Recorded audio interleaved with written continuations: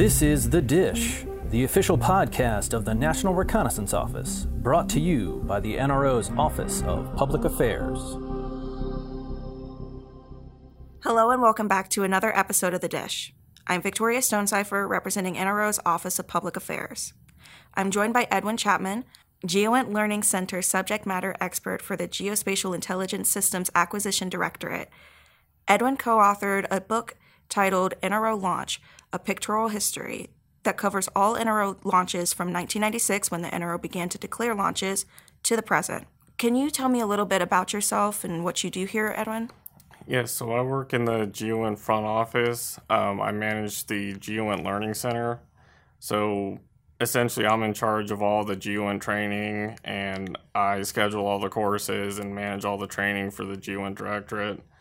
I also do all the historical displays and multimedia content for the GEOINT Directorate, as well as manage all of our artifacts and the artifact program.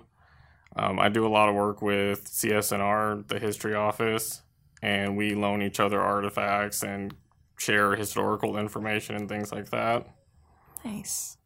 So starting out with the book itself, will this book capture the complete NRO launch history? No, this is only going to have the launches from 1996 until 2021.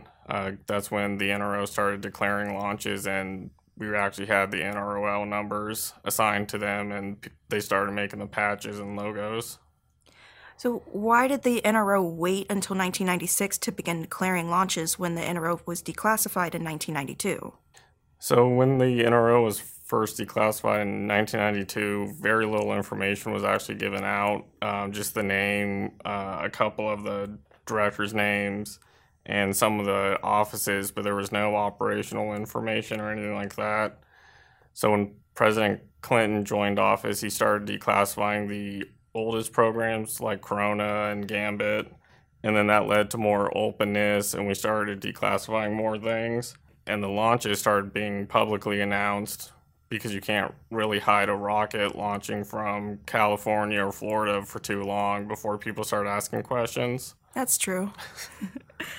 Will there ever be an NRO Launch History Volume 1 for launches from 61 to 96? There could be, but a lot of things would have to get declassified first. There's a lot more information that would need to be brought to the public before we could do anything like that. We do have a small nod to the Corona, Gambit, Hexagon, Poppy, and Grab launches from 1959 to 1986, and that's in the beginning of this book. We do intend on keeping this book updated, and we're going to release another version that's going to carry on to more years, probably the next 10 years. Oh, that's exciting. That's something to look forward to. Yeah. Now, let's shift into the launch patches. How did the launch patch tradition begin? Are there certain requirements to creating the patches, and what role does the NRO patch play for each launch? So NRO patches is actually a tradition that stems from the NASA manned flight program. Oh. So this goes all the way back to the Gemini 5 mission. The astronauts used to be able to name their spacecraft, and NASA told them that they had to stop doing that. So Gordon Cooper, which is the main astronaut for the Gemini 5 program, he asked them to compromise and let him design a patch instead.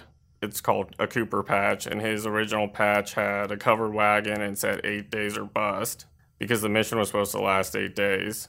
And NASA felt that that was going to be a public relations nightmare if it didn't last 8 days or something else happened. So they said, we'll let you use the patch, but you have to take off the 8 days or bust. So they did, and then it flew. And then that carried on to all the manned missions in NASA. And then the NRO picked it up when they started doing their unmanned flights. So just like NASA, we have a process that all logos and patches have to go through.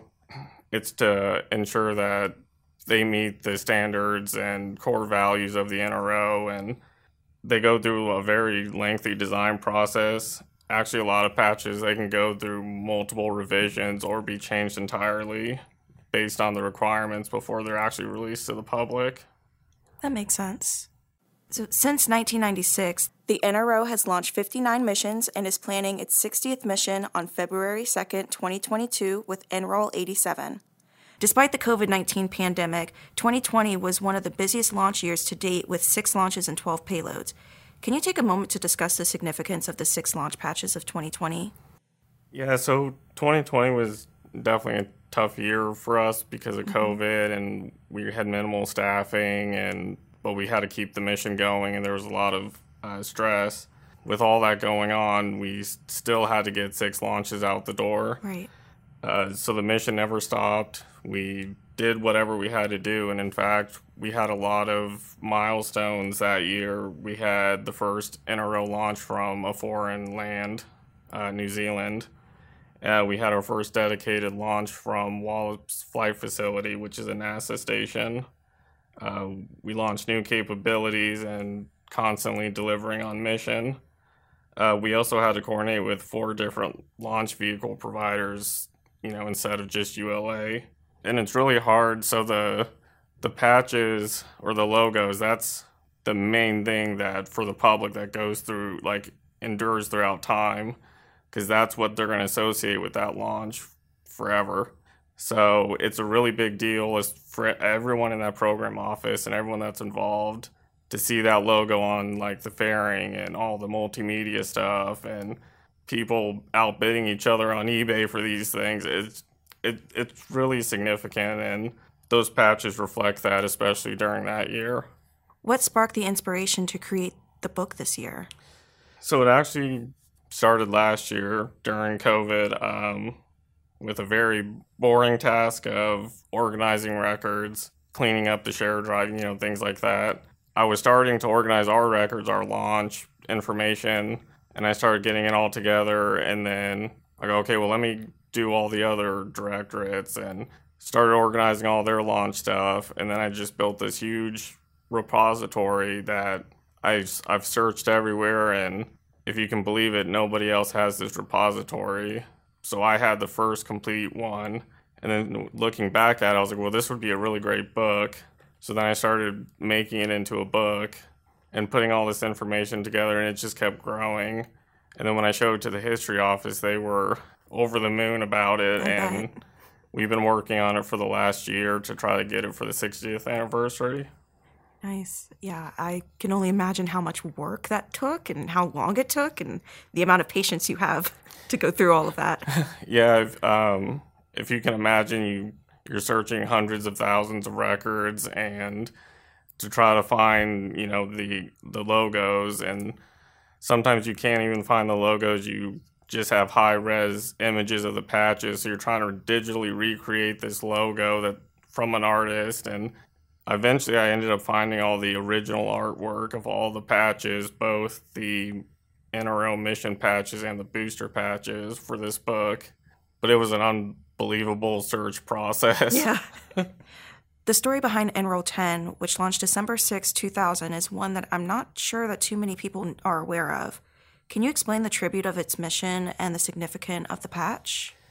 Yeah, so this launch logo was actually dedicated to Daniel Potter, who was an engineer here at the NRO.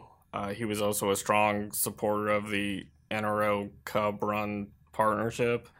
So when he wasn't working here, he spent a lot of his personal time tutoring students at that elementary school. And he was a very strong source of inspiration for those students to pursue math and science, which are traits that the NRO, looks for. Mm-hmm. Unfortunately, he passed away before the launch happened. So to honor his memory and the dedication to his students in the NRO Cub Run partnership had a launch design contest.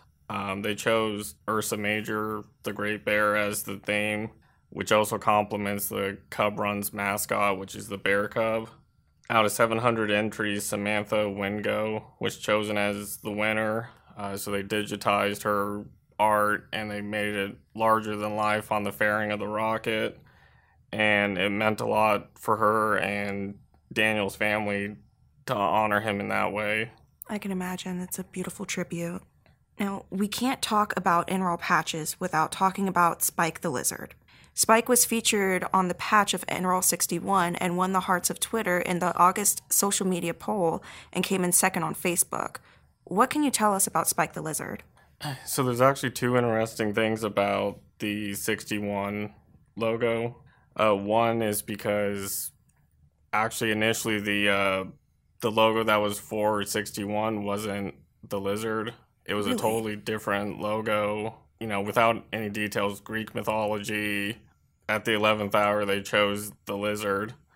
And it's more interesting, too, because this is actually the only one that's had a very involved launch campaign to the point of animating the character and putting it in a comic strip and his prepping for his mission and, saying bye to his family and then launching on the rocket. So it was a very interesting campaign and something that hasn't been done before. Yeah. I'm a fan of Spike myself, so.